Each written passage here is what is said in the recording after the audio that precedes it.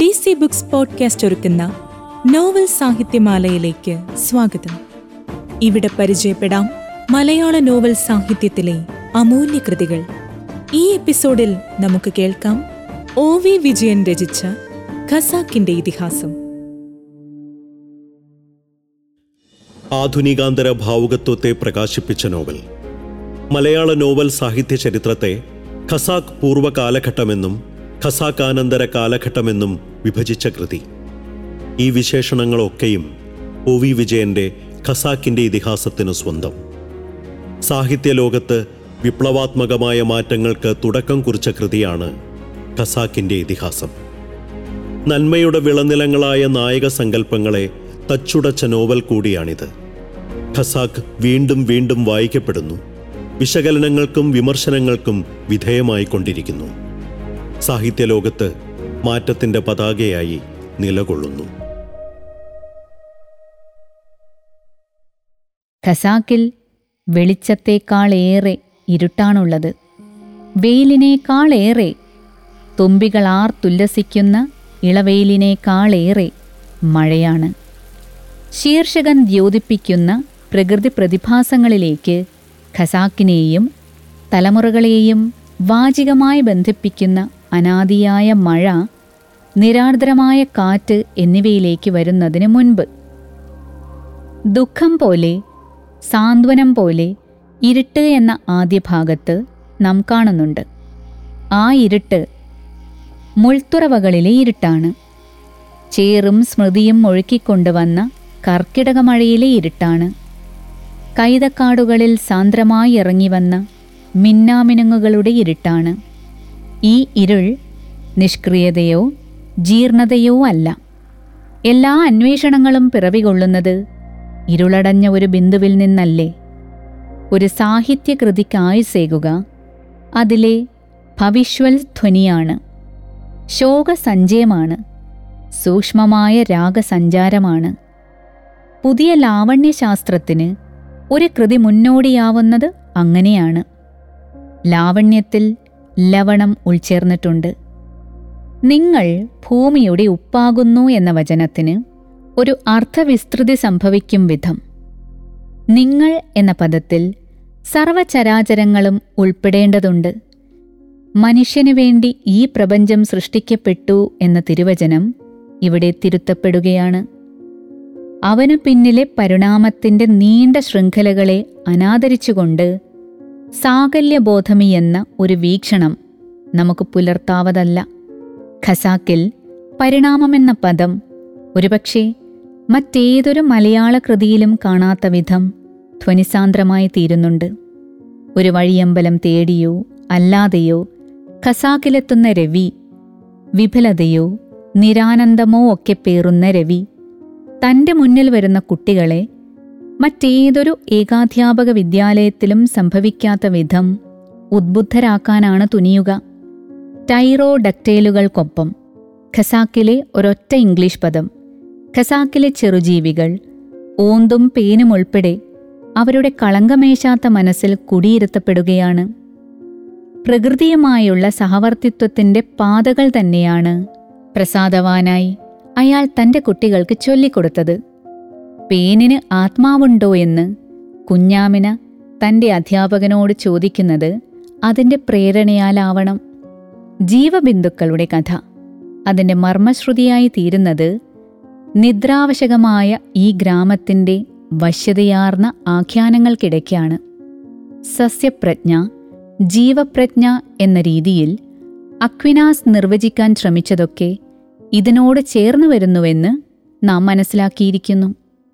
ഈ പ്രകൃത്യശം അഥവാ കാവ്യാംശം എത്രമാത്രം പാരിസ്ഥിതിക ശ്രുതി വഹിക്കുന്നുവെന്ന് വ്യക്തമാക്കേണ്ടതുണ്ട്. ഖസാക്ക് രചിക്കപ്പെടുന്ന വേളയിൽ 60 വർഷങ്ങൾക്ക് മുൻപ് പരിസ്ഥിതിയെക്കുറിച്ച്, ഭൂമിയും മനുഷ്യനും തമ്മിൽ പാലിക്കേണ്ട അലിഖിതമായ ഉടമ്പടികളെക്കുറിച്ച് വ്യക്തമായ ധാരണകൾ ഉരുവായിരുന്നില്ല ഇന്ത്യയിൽ. പക്ഷിക്കരച്ചിലുകൾ നിലച്ചുപോകുന്ന വസന്തത്തെക്കുറിച്ച് അമേരിക്കയിൽ റേച്ചൽ കാൾസൺ ഒരു ഗ്രന്ഥം പ്രസിദ്ധീകരിച്ചിരുന്നെങ്കിലും പ്രകൃതിയിൽ നിന്ന് വേറിട്ടുപോകുന്ന മനുഷ്യന് തായ്വേരില്ലാതാകയാണെന്ന യാഥാർത്ഥ്യം ഇത്രമേൽ ആസന്നമായി ആരുടെയും ചേതനയിൽ പതിഞ്ഞിരുന്നില്ല. ഈ പ്രതിസന്ധി ധാർമ്മികമോ ആർത്ഥികമോ അല്ല, സമസ്ത ജീവനെയും ഗ്രസിക്കുന്ന ഒരു മരണശാസനയാണെന്ന് മനസ്സിലാക്കപ്പെട്ടിരുന്നുമില്ല. വംശനാശമെന്ന വാക്ക് മനുഷ്യന്റെ സംജ്ഞകളിൽ ഭീതിതമായി കടന്നുവരാൻ തുടങ്ങിയത് കഴിഞ്ഞ നൂറ്റാണ്ടിന്റെ രണ്ടാം പകുതിയിലാണ്. ഖസാക്കിൽ ഈ പാരിസ്ഥിതികമായ പ്രതിസന്ധിയുടെ നേർത്ത ഛവി പോലുമുണ്ടെന്ന് സൂചിപ്പിക്കുകയല്ല. അത്രയ്ക്ക് അനാഗരികമോ കന്മഷങ്ങളേൽക്കാത്തതോ ആയ പരിസരങ്ങളാണ് ചെതലിമലയും മിനാരങ്ങളുമെല്ലാം. ഒരു ഗൃഹാതുരത കൂടിയാണ്. ഇതുതന്നെ ഒരു മുൻകൂർ ജാമ്യമാണ് മനുഷ്യൻ പിൽക്കാലം വരുത്തിവെച്ച അതിക്രമങ്ങൾക്ക്. ഖസാക്കിലെ കഥാപാത്രങ്ങളെ അത്രയും മാറ്റി നിർത്തിയാൽ പോലും അവരുടെ താരള്യങ്ങളും നോവുകളുമെല്ലാം വരച്ചു വെച്ചാണിത് പറയുന്നത്. അതിലെ കാറ്റും മഞ്ഞും മഴയും നമ്മെ കൃതാർത്ഥരാക്കുകയേയുള്ളൂ. അരയാലിലകളിൽ, പിന്നീട് മലയോരങ്ങളിലും കരിമ്പനകളിലുമൊക്കെ വീശുന്ന കാറ്റിൻ്റെ ശ്രുതികൾ അഗാധങ്ങളായി തീരുകയാണ്. അത് കേവലം ഉച്ചമയക്കത്തെയല്ല ഭഞ്ജിക്കുക, ഒരുപാട് ഉദാസീനതകളെയാണ്. ഭോഗാലസ്യം പോലെ കാറ്റെന്നതിൽ മനുഷ്യന്റെ മതിവരായികയുടെ മറ്റൊരു മൂർത്തത നമുക്ക് വായിച്ചെടുക്കാം. ഖസാക്കിലെ ഈ പ്രകൃതിശക്തികൾക്കൊപ്പം അതിൽ ജന്തുജാതികളും അവതരിക്കപ്പെടുന്ന സന്ദർഭങ്ങൾ അവയുടെ കാവ്യാർദ്രത കൊണ്ടൊന്നു മാത്രം നമ്മുടെ അഹങ്കാരങ്ങളെ ശമിപ്പിക്കുകയാണ്. ഖസാക്കിലെ സ്ഥലപരത ബഹിരാകാശ കപ്പലുകൾ പോലെ ചൂട്ടുമിന്നിച്ച് പോവുന്ന വെളിച്ചങ്ങൾ മാത്രമല്ല, ഈ പാവം ജീവികളുടെ ആവാസമേഖല കൂടിയാണ്. മറ്റൊരു മലയാള കൃതിയിലും നമുക്ക് കണ്ടെത്താൻ കഴിയാത്ത ഒരു കാനേശുമാരി. പ്രാചീനമായ കലവറകളിൽ മനുഷ്യന്റെ ആരായലുകൾക്കൊപ്പം പിതൃസ്ഥാനീയരായ ജന്തുവർഗവും പ്രക്ഷിപ്തമായിരിക്കുന്നു. ഈ അവബോധം അദ്ദേഹത്തിന്റെ തുടർന്നുള്ള നോവലുകളിലും തെളിഞ്ഞു വരുന്നുണ്ട്. അതുകൊണ്ടാവാം ആ രചനകൾ കേവലം മനുഷ്യകഥാനുഗായികളാവുന്നതിന് പകരം ജീവകഥാനുഗായികളാവുന്നത്. ഖസാക്കിന്റെ പുരോഹിതനായ മൊല്ലാക്കയുടെ അർബുദം മൂലമുള്ള മരണം ആ മനുഷ്യന്റെ തലയിലും താടിയിലും ആവാസം തേടിയിരുന്ന പേനുകൾ വാച്യാർത്ഥത്തിൽ മണത്തറിയുന്ന ഒരു ഘട്ടമുണ്ട്. തീമഴ പോലെ, കൊടുങ്കാറ്റ് പോലെ അവർ ആ പ്രതിഭാസം ഉൾക്കൊള്ളുകയാണ്. തങ്ങളുടെ ആവാസം വിട്ട് പൊടുന്നനെ ഏതോ അനന്തതയിലേക്ക് കൂപ്പുകുത്തുന്ന നിമിഷം കിടിലമാർന്നതാണ്. ഒരു ജഡത്തിൽ പേനുകൾ അരിച്ചു നടക്കാറില്ലെന്ന് മനുഷ്യൻ ഇന്നും ശ്രദ്ധിക്കാറില്ലെന്നിരിക്കെ ഈ ആവാസനഷ്ടത്തിന്റെ കഥ നമ്മുടെ ശ്രദ്ധയാവശ്യപ്പെടുന്ന ഒന്നാണ്. ഖസാക്കിലെ ഇമേജറി ഈ ജന്തുജാലങ്ങളിലൂടെ കൂടുതൽ പ്രകാശമയമാവുന്നു. പ്രപഞ്ചമെന്നോ ചരാചരങ്ങളെന്നോ ഇവിടെ നാം വായിക്കുന്നില്ല, ആ ധ്യാന ശ്ലോകമൊഴിച്ചാൽ. എങ്കിലും അവയുടെ സമഗ്രതയത്രയും നമ്മിൽ നിറയുന്നു. ഒരുപക്ഷേ വരാനിരിക്കുന്ന കാലങ്ങളിൽ സാത്വിക പ്രധാനമായ കൃതിയെന്ന നിലയ്ക്കാവില്ല ഖസാക്ക് സമാദരിക്കപ്പെടുക. ഈ സഹജീവികളെ അത്രയും യഥാക്രമം ഉൾക്കൊണ്ടു എന്ന നിലയ്ക്കാവും. രവിയുടെ സമാർദ്രമായ ആത്മഗതങ്ങളിലൂടെയാണ് അവയത്രയും പരമ്പൊരുളിനെക്കുറിച്ച ജിജ്ഞാസയ്ക്കൊപ്പം നമ്മിലേക്ക് സംക്രമിക്കുകയെന്നത് അടിവരയിടുക. രവി പ്രായശ്ചിത്തങ്ങൾ അനുഷ്ഠിക്കുന്നില്ലായിരിക്കാം. മൈമുനയുടെ പിൻപുറത്തിന്റെ സമൃദ്ധിയിലും വാറ്റുചാരായത്തിന്റെ സ്വച്ഛതയിലും രവി ആമഗ്നനാവുകയാണല്ലോ. അത് പക്ഷേ ഖസാക്കിന്റെ വൈഷയികത്വമാണ്, ആത്മീയ ത്വരകളെ സന്തുലനം ചെയ്യുന്ന ലൗകികങ്ങൾ. അവസാനം പാത്തുമ്മയുമായുള്ള ക്രീഡയ്ക്കു വരെ ഉത്സുകനാവുന്നതിൻ്റെ പിറകിലും ഈ ലൈംഗിക ചോദനയാണ്. ആരോഹണമില്ലാതെ അവരോഹണമില്ലാതെ പെയ്തു തീരുന്ന മഴ എന്തൊരു കലാശമാണ് കുറിക്കുന്നതെന്ന് കാണുക. അവസാന കൃതിയായ തലമുറകളിലെ ടൈഫോൺ ഏഞ്ചല എന്ന ഹിമക്കാറ്റിൻ്റെ പ്രാതിഭാസിക നടനം വരെയുള്ള അയനങ്ങൾക്ക് അർത്ഥഗംഭീരമായ ഒരു മുന്നോടിയായി. ഖസാക്കിന് ദൗർബല്യങ്ങളൊന്നുമില്ലെന്ന് സമർത്ഥിക്കുകയല്ല. ഒട്ടേറെ ദൗർബല്യങ്ങളുള്ള ഒരു മനുഷ്യൻ്റെ സൃഷ്ടിസംബന്ധിയായ വ്യഗ്രതകളാണ് അതിൻ്റെ പിറകിലെന്നിരിക്കെ. ഖസാക്കിൻ്റെ മിഥോളജി തന്നെയും കൊണ്ട് എങ്ങോട്ടോ അപ്പുക്കിളിയുടെ കൊഞ്ഞലുകളിലേക്ക്, ദുരൂഹതയുടെ ദുഃഖങ്ങളിലേക്ക് കൊണ്ടുചെല്ലുകയാണെന്ന് വിജയൻ പറഞ്ഞിട്ടുണ്ട്. തികച്ചും ജൈവമായൊരു കോശവളർച്ച പോലെ അപ്പുക്കിളിയും കുട്ടാടൻ പൂശാരിയും കുപ്പുവച്ചനുമൊക്കെ വളരുകയായിരുന്നു. ഈ പ്രജകളെ അവയുടെ ശബ്ദവ്യതിയാനത്തിൽ അവതരിപ്പിക്കുമ്പോൾ ആദ്യം വിജയന് കൗതുകമാവും തോന്നിയിരിക്കുക. ആറ്റുപുരയുടെ ഗർഭഗേഹത്തിൽ നിന്ന് സ്ഥലത്തിലും കാലത്തിലും എത്രയോ അകലെയാണല്ലോ ഖസാക്ക് രൂപമാളിയത്. പക്ഷേ വിനിമയങ്ങളുടെ തനിമ ഈ എഴുത്തുകാരനെ ആവേശിച്ചിരിക്കണം. ഇതുകൊണ്ടാണല്ലോ ഖസാക്ക് പൂർത്തിയാക്കിയതിനു പിറകെ അദ്ദേഹം സർവേ ഓഫ് പാൽഘാട്ട് മലയാളം എന്ന ഗവേഷണ പദ്ധതി ഒരുക്കിയത്. പിൽക്കാലം സംഭവിച്ച പാരിസ്ഥിതിക ശ്രുതിഭംഗങ്ങളുടെ നേർത്ത ഒരു സൂചന പോലും ഈ രചനയിൽ വായിച്ചെന്നു വരില്ല. ഖസാക്ക് അത്രമേൽ പ്രാചീനവും വിശുദ്ധവുമായിരുന്നു. മാധവൻ നായർ വേദാന്തം പഠിക്കാൻ പോയപ്പോൾ അമ്മ വ്യഭിചരിച്ചതും പാത്തുമ്മയുടെ ചാരിത്രഭിക്ഷ പതറിയതും അത്തരം ഗ്രാമങ്ങളുടെ സദാചാര ഭാഷ്യങ്ങളായിരിക്കണം. ഈ തെളിച്ചത്തിലല്ല ഖസാക്കിൻ്റെ പാരിസ്ഥിതിക പ്രജ്ഞ. ഈ കഥാപാത്രങ്ങൾക്കൊപ്പം അവിടെ സന്നിഹിതമായ പ്രകൃതിസത്തിയുടെ വൈവിധ്യം ഹേതുവാലാണ്. അതൊരിക്കലും ബാഹ്യവർണ്ണനയായിരുന്നില്ല, മറിച്ച് ഒരു അന്തസ്രാവമായിരുന്നു. മുന്നിരട്ട് പുതച്ച ചെതലിയുടെ പിറകിൽ കാലടി വീണിട്ടില്ലാത്ത പെരുവഴിയുടെ ഉറവ മൂടിക്കിടന്നു. യുഗാന്തര സ്മരണകളുടെ കർക്കടകങ്ങളിൽ ആ ഹൃദയസ്ഥാനങ്ങളിൽ നിന്ന് കലക്കവെള്ളം താഴോട്ടൊഴുകി. വാർദ്ധക്യത്തിൻ്റെ ഒഴുക്കുചേറ് തന്നിൽ നിക്ഷേപിച്ചുകൊണ്ട് അവ വീണ്ടും ഒഴുകിക്കടന്നു. അവയുടെ മുകളിൽ ചെതലിയുടെ മിനാരങ്ങളിൽ ഷെയ്ഖ് തമ്പുരാൻ മാത്രം കാവൽ നിന്നു. ഇവയിലെ ബിംബാവലികൾ, ക്രിയാകാലം ഒന്നും അപരിചിതമല്ല. ഭൂതകാല പ്രത്യയം തന്നെയാണ് വിജയൻ ഇവിടെ അവലംബിക്കുന്നത്. പക്ഷേ ആ സംയോജനങ്ങൾ മനസ്സിനെ ഉലയ്ക്കുന്ന ഒരു തുടർച്ചയായി മാറുന്നു. പ്രകൃതിയിലെ നൈരന്തര്യം ഇത്ര നിഷ്കർഷയോടെ അതിനു മുൻപോ പിൻപോ ചിത്രീകരിക്കപ്പെട്ടിട്ടില്ല. ഖസാക്ക് കവിതയായി അനുഭവപ്പെടുക ഇത്തരം ചേരുവകളിലാണ്. മൃതിയുടെ മുലപ്പാൽ കുടിച്ച് ചില്ലകൾ പടർന്ന് തിടം വച്ചു. മനുഷ്യപ്രജ്ഞയ്ക്കൊപ്പമുള്ള ഈ സസ്യപ്രജ്ഞയുടെ സ്നിഗ്ധമായ ഒരൊറ്റ ആഖ്യാനം മതി ഇതിൻ്റെ അന്തസ്രാവങ്ങൾ അറിയാൻ.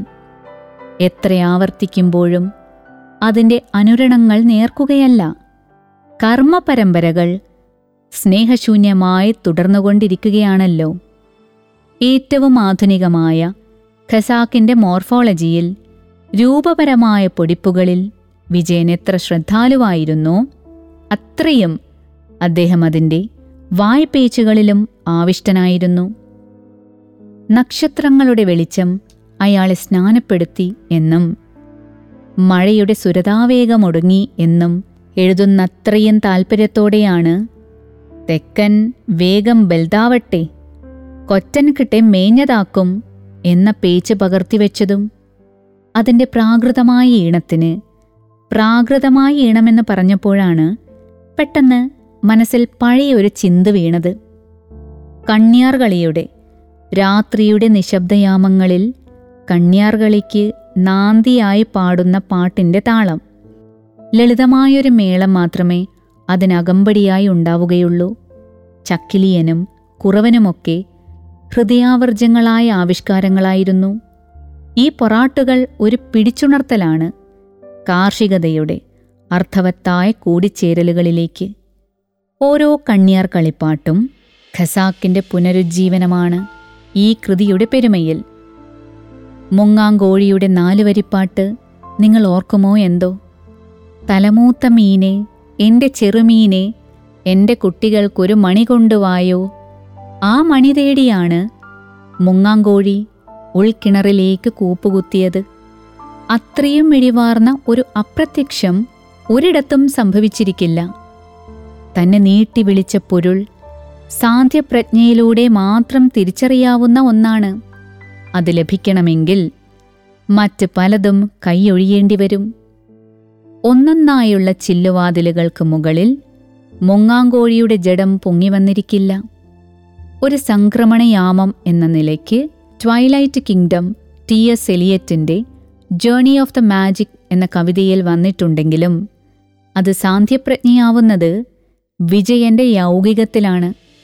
സ്ഥാവരങ്ങൾ കാലത്തിലൂടെ പ്രയാണം തുടരുമ്പോൾ അതിന് ജൈവതയാർന്നൊരു ഗന്ധമുണ്ട്. രവി ചൂലെടുത്ത് ഭജിക്കുന്നത് ഞാറ്റുപുരയിൽ തിരിച്ചെത്തുമ്പോൾ ആ പ്രയാണമാണ്. കാർട്ടൂണിസ്റ്റിന്റെ ചോദനയിൽ സ്ഥാവരങ്ങളുടെ പ്രയാണമെന്നൊക്കെ വായിക്കുമ്പോഴുള്ള ഗുരുത്വത്തിന് ഒരു ബദലാണ് ഈ ഹാസ്യം. അതാവട്ടെ നോവലിൽ പലയിടത്തും പ്രകടമാണ്. നിർജീവ വസ്തുക്കളിൽ നിന്ന് വ്യതിരിക്തമായ ഒന്ന് ജീവവസ്തുക്കളിലുണ്ടെന്ന് വ്യക്തം. ഈ പദാർത്ഥേതര സത്തയാണ് ജീവതത്വം. സസ്യാത്മാവ്, ജീവാത്മാവ് എന്ന് വേർതിരിച്ചത് തോമസ് അക്വിനാണ്.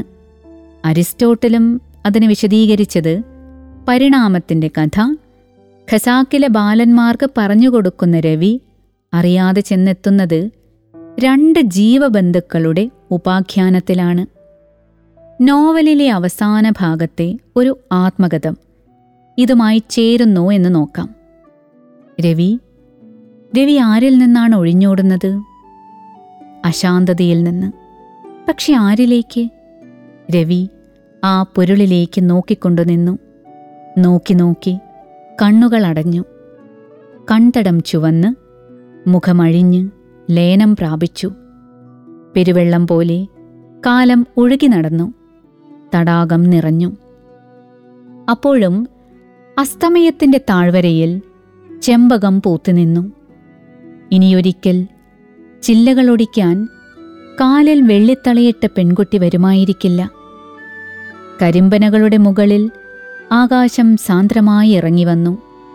പിന്നീടാണ് ആ അനാദിയായ മഴ എല്ലാറ്റിനെയും, അശാന്തികളെയും ഉദ്വേഗങ്ങളെയും ആശ്ലേഷിച്ച് ലയിപ്പിക്കുന്ന ആ മഴ പോലെ നിയാമകമായ ഒരു സമാപ്തി മലയാള നോവലുകളിൽ നാം കണ്ടെത്തിയെന്നു വരില്ല. തലമുറകളിലെ ടൈഫോൺ ഏഞ്ചല ഇത്രമേൽ സർവഗ്രാഹിയാവുന്നില്ല. ചന്ദ്രനെ ചില നിയതമായ തീരുമാനങ്ങൾക്ക് അത് ത്വരിപ്പിക്കുന്നുവെങ്കിലും ഈ മഴയ്ക്കും കാറ്റിനുമിടയ്ക്ക് വിജയന്റെ യോഗാത്മകമായ നിർവഹണങ്ങൾ തലമുറകളാലാണ് വടിവാർന്നു വരുന്നതെന്ന് സമ്മതിച്ചു തന്നെ. അതിൻ്റെ രൂപമാളൽ മറ്റു 4 കൃതികളിൽ എങ്ങനെ സംഭവിച്ചെന്ന് നോക്കാം. ഒരു സന്ദർഭം കൂടി പരാമർശിക്കട്ടെ. അനാദിയായ ജലസ്പർശമേറ്റ് കിടക്കവേ രവി ചിരിച്ചെന്നാണ് വിജയൻ എഴുതുന്നത്. ആ ചിരിയിൽ എന്തായിരുന്നു? ജന്മപരമ്പരകളുടെ ദുഃഖം?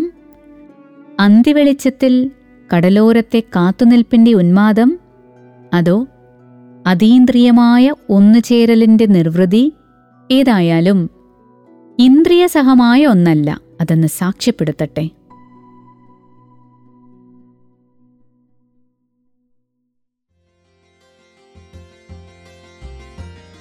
Thank you for listening to DC Books Podcast.